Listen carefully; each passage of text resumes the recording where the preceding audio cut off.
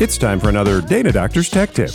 If you find yourself using your smartphone for productivity more often these days, you've probably already recognized one of the biggest challenges, the keyboard. On-screen keyboards can be a challenge for even the smallest of hands, especially when you're trying to get a lot done.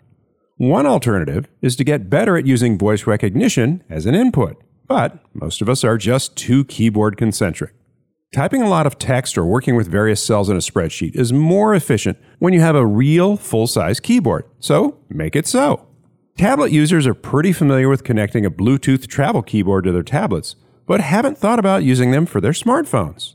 The pairing process is pretty much the same as with any other Bluetooth device, so it's easy to do.